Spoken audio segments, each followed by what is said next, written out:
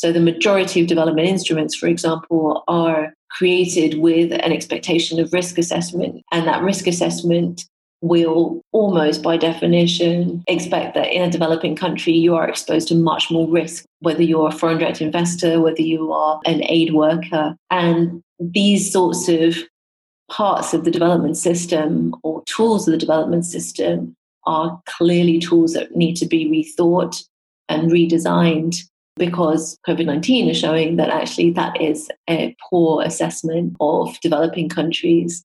And that could actually be a reason why developing countries stay developing, because they're never, ever given that sort of equal time of day, in a sense.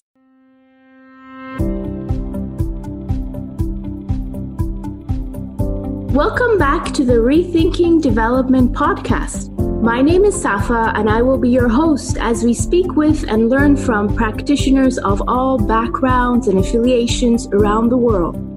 In our conversations, we aim to rethink ethical behavior and best practices through the lived experiences and personal reflections of different practitioners. Our guest today is Hannah Ryder. Hannah is currently the CEO of Development Reimagined, a pioneering international development consultancy firm and the first Kenyan wholly foreign-owned enterprise in Beijing. Development Reimagined has built a niche in providing strategic advice and practical support to African, Chinese, and international stakeholders on issues ranging from the Belt and Road Initiative to Africa's growth markets, green growth, and China's foreign aid.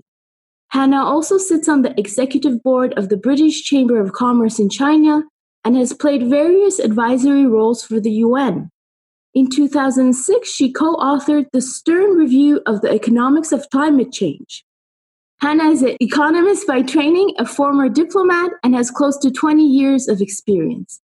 Hannah, thank you very much for taking the time to speak with us today. Thank you. It's my pleasure to join you. Thank you so much for that introduction. To start off, could you share some of the influential moments or experiences you had in the early years of your life that kind of sparked your interest in working in diplomacy and later in international development? I think the starting point is definitely where I was born in Kenya. Being brought up in a developing country, the majority of the world is in developing countries. Of course, for people who are wondering about what is the shape of the world going to be, a key question is how to help improve the situation for poorer countries.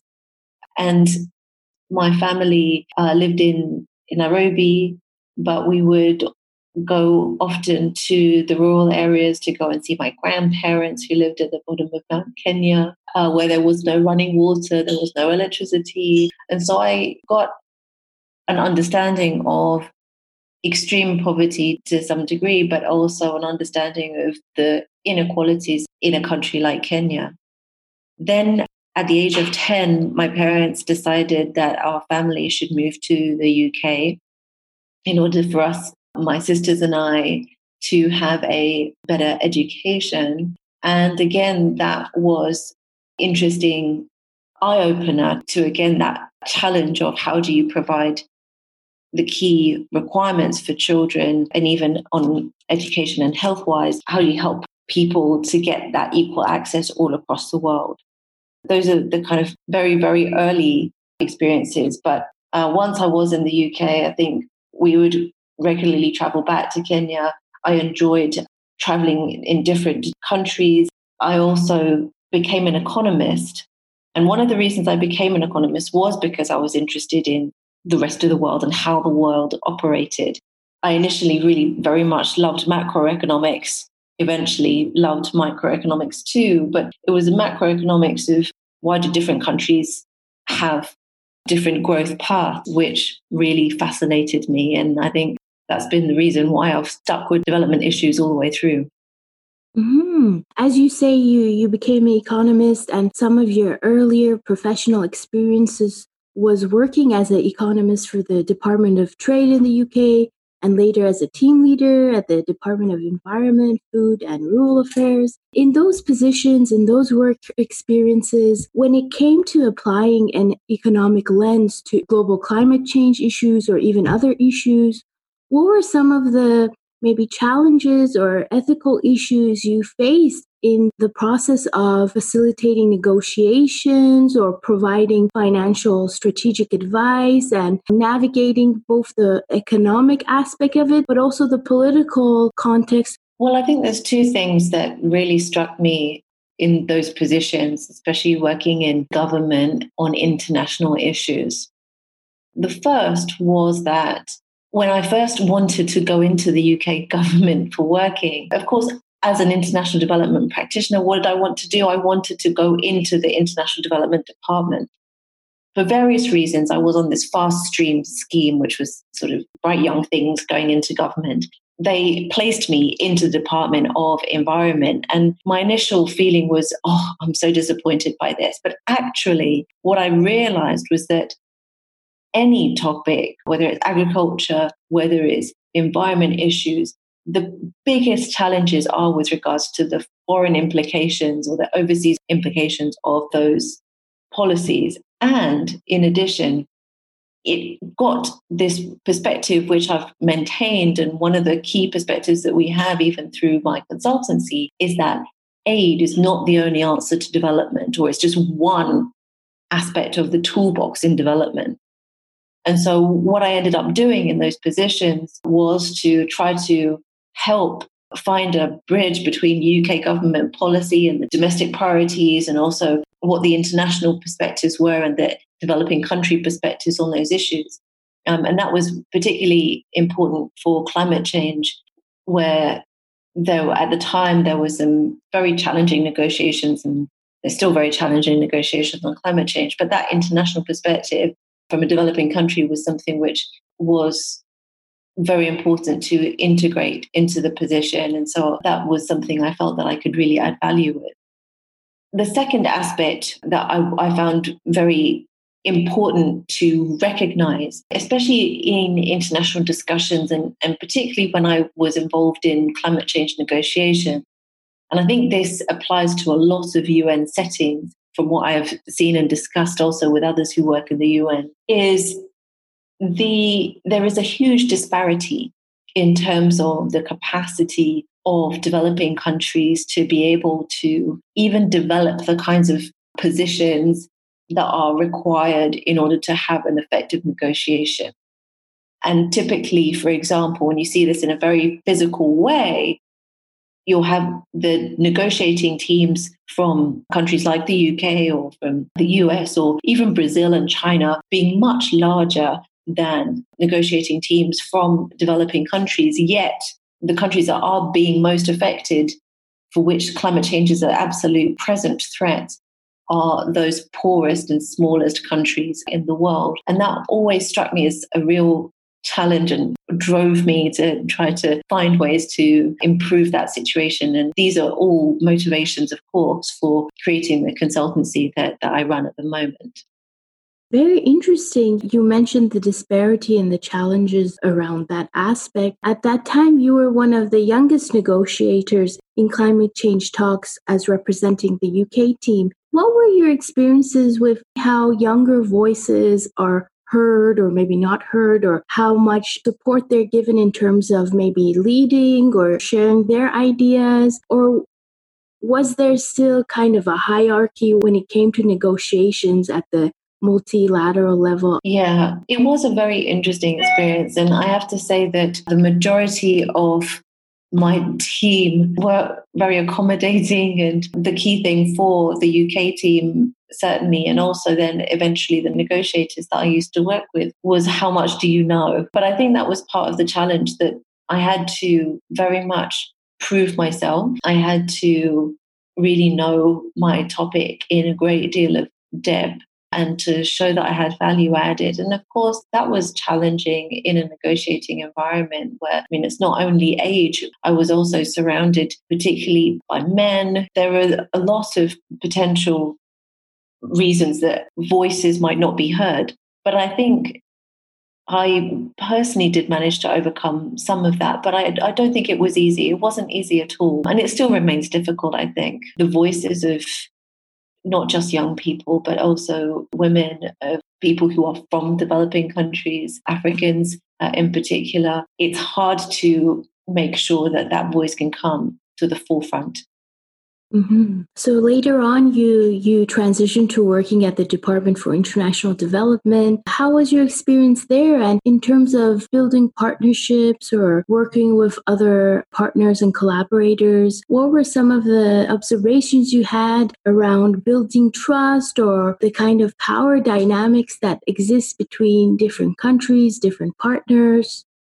Of course, getting into the Department for International Development eventually after 6 years in the civil service, by then I'm working on international issues. It was certainly a dream, and I was really happy to be there. And I definitely really enjoyed the work that I did there. What was most enjoyable about it was the UK, certainly at the time, and the department itself has such a strong reputation for being a thought leader on a whole range of development issues. And that was great to be part of that club, as it were, and also to be able to be given the space. Eventually, I think, there's obviously, with every organization, there's a process of assimilation and coming into that space, to be given the space to be creative and bring forward ideas for new projects and so on.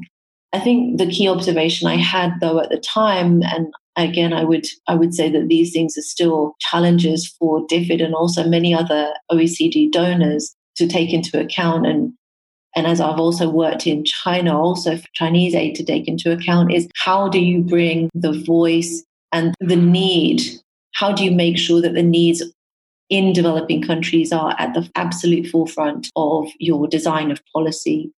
And it doesn't mean just, going and doing a survey. It doesn't mean just listening and talking to some NGOs or speaking to some government partner. And when you're designing the proposal, it means finding a way to integrate those people in that process and even thinking about ideas and commissioning ideas. That I believe still remains a huge challenge. This idea of, and what's known in development as country ownership or local ownership, it's a huge challenge, and we definitely haven't got there. And I think working in DFID was definitely my first foray into seeing just how difficult that was to make happen. And later, you kind of began to focus on issues related to China and relationships with China. What sparked that shift in focus? Well, actually, while I was in DFID, one of my roles was to be helping the Secretary of State, actually, the minister at the time, development minister at the time, to co-chair something called the Global Partnership for Effective Development Cooperation. That's a very long word. But what that organization was a platform for exactly the sorts of conversations that we're having and brainstorming and trying to find a framework for key challenges with the way that development is done. So whether it's things like local ownership or whether it's, for example, transparency, how transparent are aid flows, these were big agendas which were being discussed under that specific platform. And so while I was doing that post, and I have to say, I'd personally been interested in China for a long time because I had seen when I was going back to Kenya and also then when I was working on climate change issues, doesn't sound quite right, but we did travel a lot while I worked on climate change issues. I did come across and see that China was having this huge impact in all of these different countries that I was going to. And I would always, ask questions. Do you know about this road? Do you know why this decision was taken? Do you know about these new buildings that were being built with Chinese contractors? Or so many different questions about Chinese aid and support for the countries that I was in. But very few stakeholders, as I realized, actually understood or had access to that information about how China worked. So that piqued my interest, and I thought, there's something here, there's something which doesn't seem to be working. And then in this global partnership, one of the key questions was, how is China involved and how much is China also going to be at the multilateral level, also engaging on discussions of how can China make its aid more effective? How can China be more transparent? How can China prioritize the same things other donors are aiming to prioritize. So there was that discussion happening. And through that, I became much more interested in speaking to and getting to know some Chinese counterparts and the kinds of challenges they were facing in the work and constraints that they were facing in their work. I felt that it would be really worthwhile. I felt that any person working in international development, if you don't know much about China and about how China works, then there's something you're missing. And that's why I felt that it was really important to have at least some experience of working in China. And yes, here I am 5+ years later, still working on Chinese Development Corporation. Can you tell us what led to the idea for Development Reimagined and also the story behind the name and the work that you're focused on and you're committed to facilitating and leading? Well, after being in DFID, I had the opportunity to get a role in China, working in the UN Development Program China office, which is a fairly large office and was really quite unique at the time because it was one of the first offices in China to have two prongs. One prong was focusing on domestic poverty reduction challenges in China, which was the historic work of the UN in China and of course typically is the work of the UN in most developing countries. But then it had this special section which was about China's South-South Cooperation or China's Global Cooperation. And that was the unit that I then headed up. It was a fantastic job. What was really interesting as well for me was moving from a position of representing the UK government and, still trying to have a very progressive and positive open foreign policy perspective within that UK point of view, but then shifting to have a UN voice and being somebody that's representing all member states, and in particular, the majority of member states, which are developing countries. That was very interesting and quite a major shift. And I really enjoyed that voice, actually. But then I left. So why? Part of the reason I did was, well, there's two reasons. One, the UN is a fantastic organization in principle and amazing individuals working there. But the challenges of delivery are very huge. You have to go through so many approval processes and so on. And of course, I was used to that. I used to work as a government economist. I used to work in government. But the bureaucracy at the UN was even more challenging and, of course, also more political because you're dealing with a huge number of member states who might have a potential interest or conflict of interest as well. So I wanted to work faster. Basically, that was the first reason. The second reason was I was also very surprised by the financial constraints that the UN was under. I think, everybody knows it's constantly talked about. And even at the moment, with the discussions about the World Health Organization, the funding being cut, etc., we know these things in principle. The UN always needs more money. But I think being in, especially at senior management level, to be really part of those conversations and about how to stretch resources and prioritize resources, I was also struck that that was a real constraint on the organization. And so that's why I then thought, is there another way of delivering the kinds of support that I want to provide as an individual, as an international development practitioner, somebody really committed to trying to improve the world? Is there another way? And that's when I started to speak to a number of other consultants in this space, other people who had also specifically worked on Africa-China cooperation as well. And was also realizing that actually there was a need for the private sector. And there was a huge kind of groundswell of the development community also accepting that the private sector is really important for development, both in terms of finding solutions and also carrying out those solutions. So I felt that that would be a really interesting move. And in China, of course, would also be doubly interesting because China is also seen as a very important place for business and for engagement of people from other developing countries and developing nations themselves. How difficult would it be to set something like this up from China? But the need was really there. There was a very, very strong need. There is no other international development consultancy like ours in China. And majority of international development consultancies do not have an office in China. So I kind of had this idea, and here we are several years later. Wonderful. And in terms of deciding to name it Development Reimagined? Good question. Development Reimagined. Well, I'd always felt that in international development, we are consistently coming up with very similar solutions to the same issues, but we are not addressing those issues.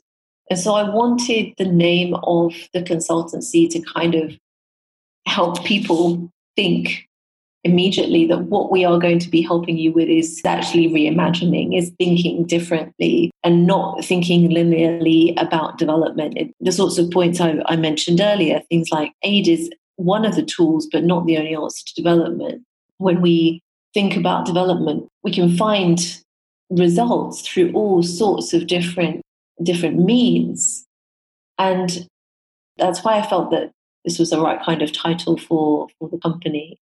When you hear it, it literally brings that idea to you, and people who are engaging us to work with them will be doing that because they do want to find solutions. That was my feeling. Those are the people that I really wanted to work with. Those are the clients that I really wanted to build. The other point is being in China as well. The company also had to have a Chinese name. Finding a Chinese name for your business, or even if you want to have a personal Chinese name, which I do as well, is not a simple task. And so I went through a whole set of different potential names: development refreshed, development rethought, and eventually found development reimagined, which actually aligned with the Chinese name, which is Rui Na Xin, and it means to think originally and to think forward at the same time. So it kind of also incorporated that sense in the Chinese side. Speaking about the work you do fostering relationships between China and Africa, sometimes the narratives that we hear concerning maybe China is that there are cases where maybe the treatment is not fair, or there are stories around stereotypes or stories around racism. You know, sometimes on the podcast we speak about the power of words and the power of stories and the power of certain narratives dominating not just media, but a landscape within a sector or organizations strategically using dominant narratives for their own intentions. So what have been your experiences with trying to establish new narratives around different African countries as partners and also China as a partner? Well, this is really at the forefront of my mind at the moment, especially because of COVID-19. I think there are lots of aspects of our world and of our personal life too, but also of the way the world works, which COVID-19 is exposing, are seriously vulnerable and are not necessarily built the way that they should be. I think one of the key issues that I am really aware of, I think maybe I'll mention two. The first one is around African debt and in general for debt for developing countries. This has been an area that I have actually been asked to work on quite a lot, and my team has worked on quite a lot in the past in terms of thinking about why are countries in debt with China? Is that good? Is it bad? These sorts of normative questions. Those sorts of questions do come up all of the time. And one of the things I've tried to emphasize is that when those questions are asked, often they're coming from a perspective that isn't a perspective of need. If you think about the majority of developing countries, a country like Kenya or Ghana, or even in much more fragile situations, Somalia, Ethiopia, etc., these countries, they need infrastructure, they need some kind of extra finance from external partners to help. And debt can be one of those means of getting that help. It shouldn't always be seen as something which is bad. We don't see debt as bad in our personal lives, so why would we do that at the country level? I think that is something which the world is still grappling with, and I constantly come across people who inherently think going into debt is bad, yet at the same time, they still want and think that we need to achieve the sustainable development goals and, we need to have better transport. And, well, how do we do that? Are we going to do that through foreign direct investment? Oh, no, that's going to be falling and that might not be working. Okay, well, so can we do it through taxes, domestic taxes? No, there's not enough people paying tax in country. Well, then where is the answer? I think that's one of the narratives which I have really felt we need to look closely at and reimagine and rethink in order to come to a better solution and find some better answers. And I think that's one of the key vulnerabilities which is being exposed right now through COVID-19 is this question on debt. The other vulnerable or the perspective that feels very challenging is this perspective, which was expressed quite early on when COVID-19 was about to hit the African continent, is that African countries are absolutely going to be overwhelmed and that their health systems and generally that their governance systems are really behind the rest of the world. That doesn't only extend to African countries, but I think there's this feeling that, poorer countries will always suffer and they will always do the worst compared to developed economies. And I think COVID-19 has really turned that on its head. But at the same time, that narrative is very difficult to break out of when you come to actual development instruments. So the majority of development instruments, for example, are created with an expectation of risk assessment. And that risk assessment will almost by definition expect that in a developing country, you are exposed to much more risk, full stop, whether you're a foreign direct investor, whether you are an aid worker. And these sorts of parts of the development system or tools of the development system are clearly tools that need to be rethought and redesigned, because COVID-19 is showing that actually that is a poor assessment of developing countries. And that could actually be a reason why developing countries stay developing, because they're never, ever given that sort of equal time of day, in a sense, even through our development lens. There's definitely a great deal of introspection that we need to have for development. But you've spoken about the perspective that within the toolbox of sustainable development, there's more options than just aid and the role of the private sector. So in terms of working with businesses, advising businesses, or the experiences you've had around South-South cooperation and the private sector, what have you found to be the strengths of their role, their participation, and also maybe the limitations or some of the more complicated or ethical issues that come up when trying to collaborate with businesses? Well, I think the key strength of businesses is that they want to move fast, and that when they see an opportunity, they want to get to that opportunity as quickly as they can. And for example, even just my own consultancy, we really try to work very fast. We deliver quickly, much faster than any other organization deliver, because we have an incentive to, there's a contract which is involved. So, and we always want to say yes, effectively. But at the same time, as you asked about what are the challenges with that? Well, when it comes to development, of course, we definitely need to be working fast. But the private sector can also get very stuck into certain types of business models. And the private sector itself can be very difficult to disrupt. So an example would be the private sector being very used to selling real estate and looking at real estate or looking at offices and thinking that this is how it works. Then there's a disruption, which is co-working spaces, and that changes the way that people do work, and that is a new type of business model. And we've seen it happen in so many different settings. How can the private sector help to disrupt the international development business model and the ways of doing things? That I think we still haven't got to grips with, and I still think we haven't brought that kind of open thinking to the international development sector. And even when the international development sector works with the private sector, it's very much working on the issues like the agri-processing, or even when the private sector is brought in to help on trade, is typically around trying to reduce barriers to trade. Well, those might not be the answers. They might actually be some other ways of working where we can get the private sector to do even better than it's doing right now. And so I think even though private sector does work fast, there's also the challenge, I think, is it can be a little bit lazy. As international development practitioners are not pushing the private sector to think differently and to disrupt, then it's easy to get lazy and provide lazy solutions. So in terms of the different cultural expectations or the different approaches to doing business from a Chinese perspective versus a country in the African region, what have been your experiences with kind of negotiating those expectations or those, assumptions around this is how we do things and this is what we think is the right way to do things, and at the same time having to also adapt and work with the expectations of partners? Yeah.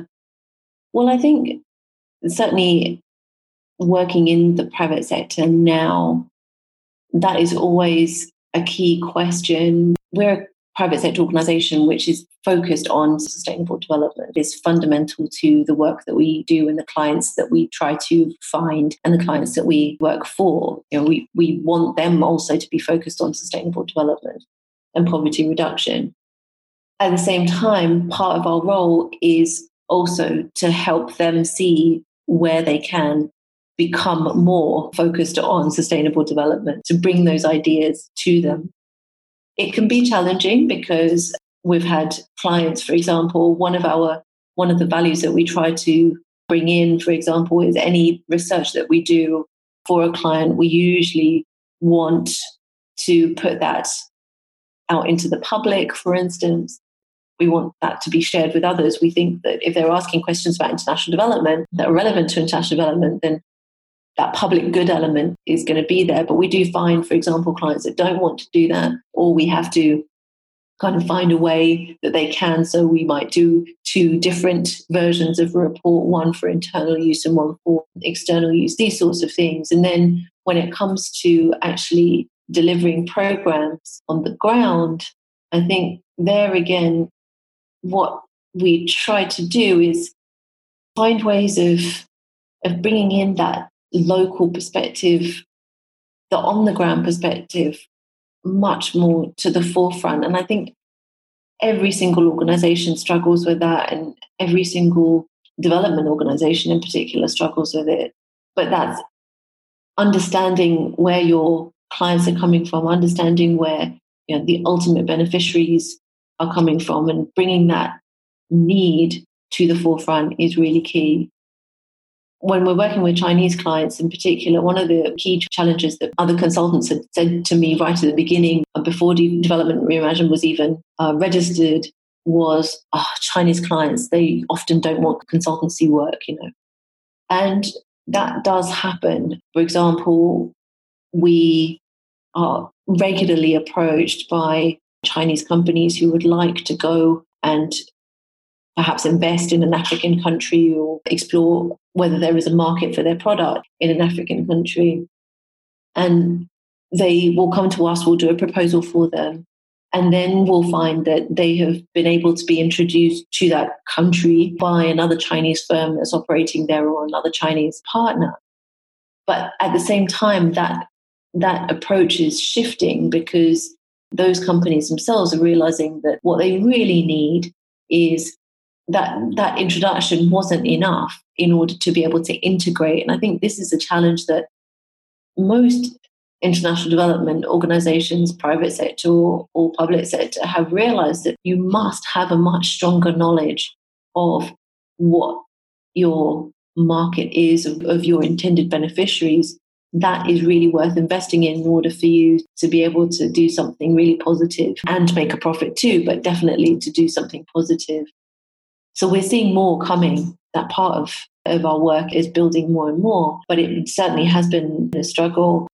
And it's been interesting seeing the Chinese companies and stakeholders realize the value of that extra perspective that we can bring because we have that network into developing countries. We have that network into the African countries, and we can bring that information to them, quickly, but also in a easy to digest way.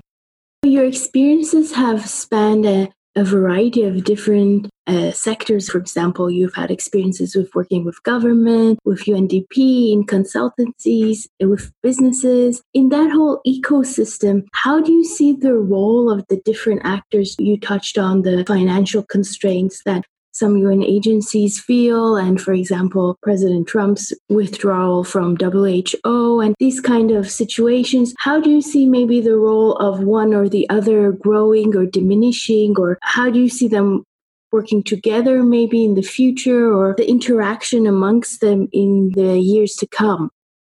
Well, I think there's going to be a lot more space for much more collaboration. And I think definitely the private sector will be more and more to the forefront, because while COVID-19 has demonstrated the ability of governments to really take the wrong and the right decisions when it comes to their citizens and their economies, they can't do that without the engagement of individuals. They can't do that without the engagement of the private sector, informal or formal. And so I think, in addition, partly because of the constraints on public funds and also on the UN system, the role of foreign direct investment will also rise going forwards. I think those are all opportunities. They don't have to be seen as a positive or negative. I think we have to be willing to engage and be willing to see how can we make those stakeholders, how can we help those stakeholders to be as positive as possible, and to have the poorest people, those who have very little, at the forefront of their minds in what they're doing. I think that's going to be the biggest challenge. And whether it's the UN, whether it's donor organizations, I think the UN and bilateral donors will most likely be taking a smaller role. I mean, bilateral donors have been taking a shrinking role. Aid has been rising, but the actual results which are generated through aid are becoming much more dependent on their engagement with other stakeholders like the private sector or non-government organizations. I think those trends will only accelerate going forwards, but we can shape them. I think there's real potential to shape them. We just have to be very intentional about it. And I think that's one of the key points that we say when we work with governments, African governments in particular, with all of these stakeholders. You need to be much more intentional. It comes back to the point that I mentioned right at the beginning about the capacity of developing countries, that capacity to engage and plan, be strategic. That capacity really needs to improve and really strengthen. I hope it will.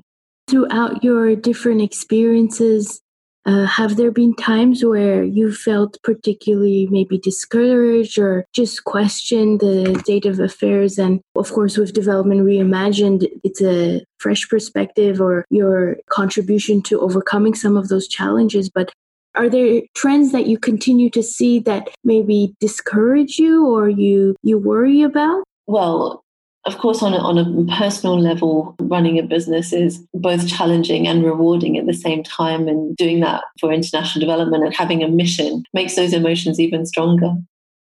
But at the same time, kind of looking more broadly, the sorts of trends that I see that worry me are the trends which are very much around the status quo.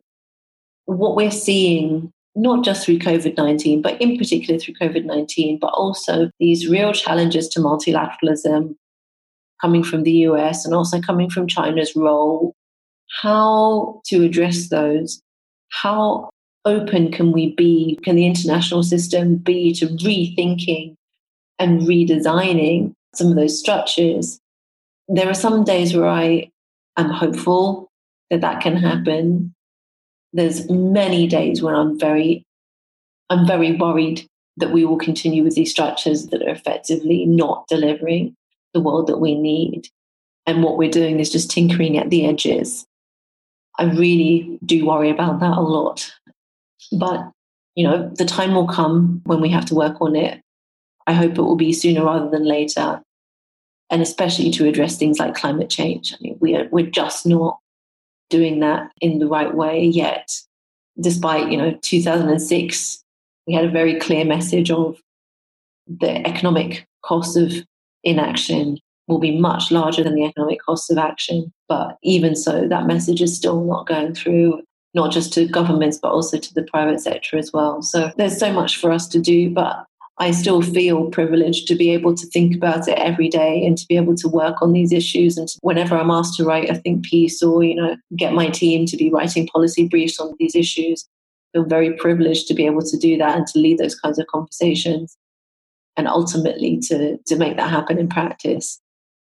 I still have hope. I'm a very glass half full person. My husband will tell you that, but nevertheless, yes, I do feel worried. Yes, I understand. And hopefully there will continue to be positive developments and changes, especially with Development Reimagined. We wish you continued success. And thank you so much for speaking with us. Thank you so much for having me. It was a real pleasure to talk to you. And I hope together we can continue to rethink and reimagine development. Thank you so much for speaking with us today. It's been really great to listen to your thoughts and reflections. And I also want to thank our listeners. To keep up with our latest episodes, you can listen to us on your preferred podcast provider and follow us on social media to join in on the conversation. I look forward to continuing similar conversations with you all next time. Until then, take care.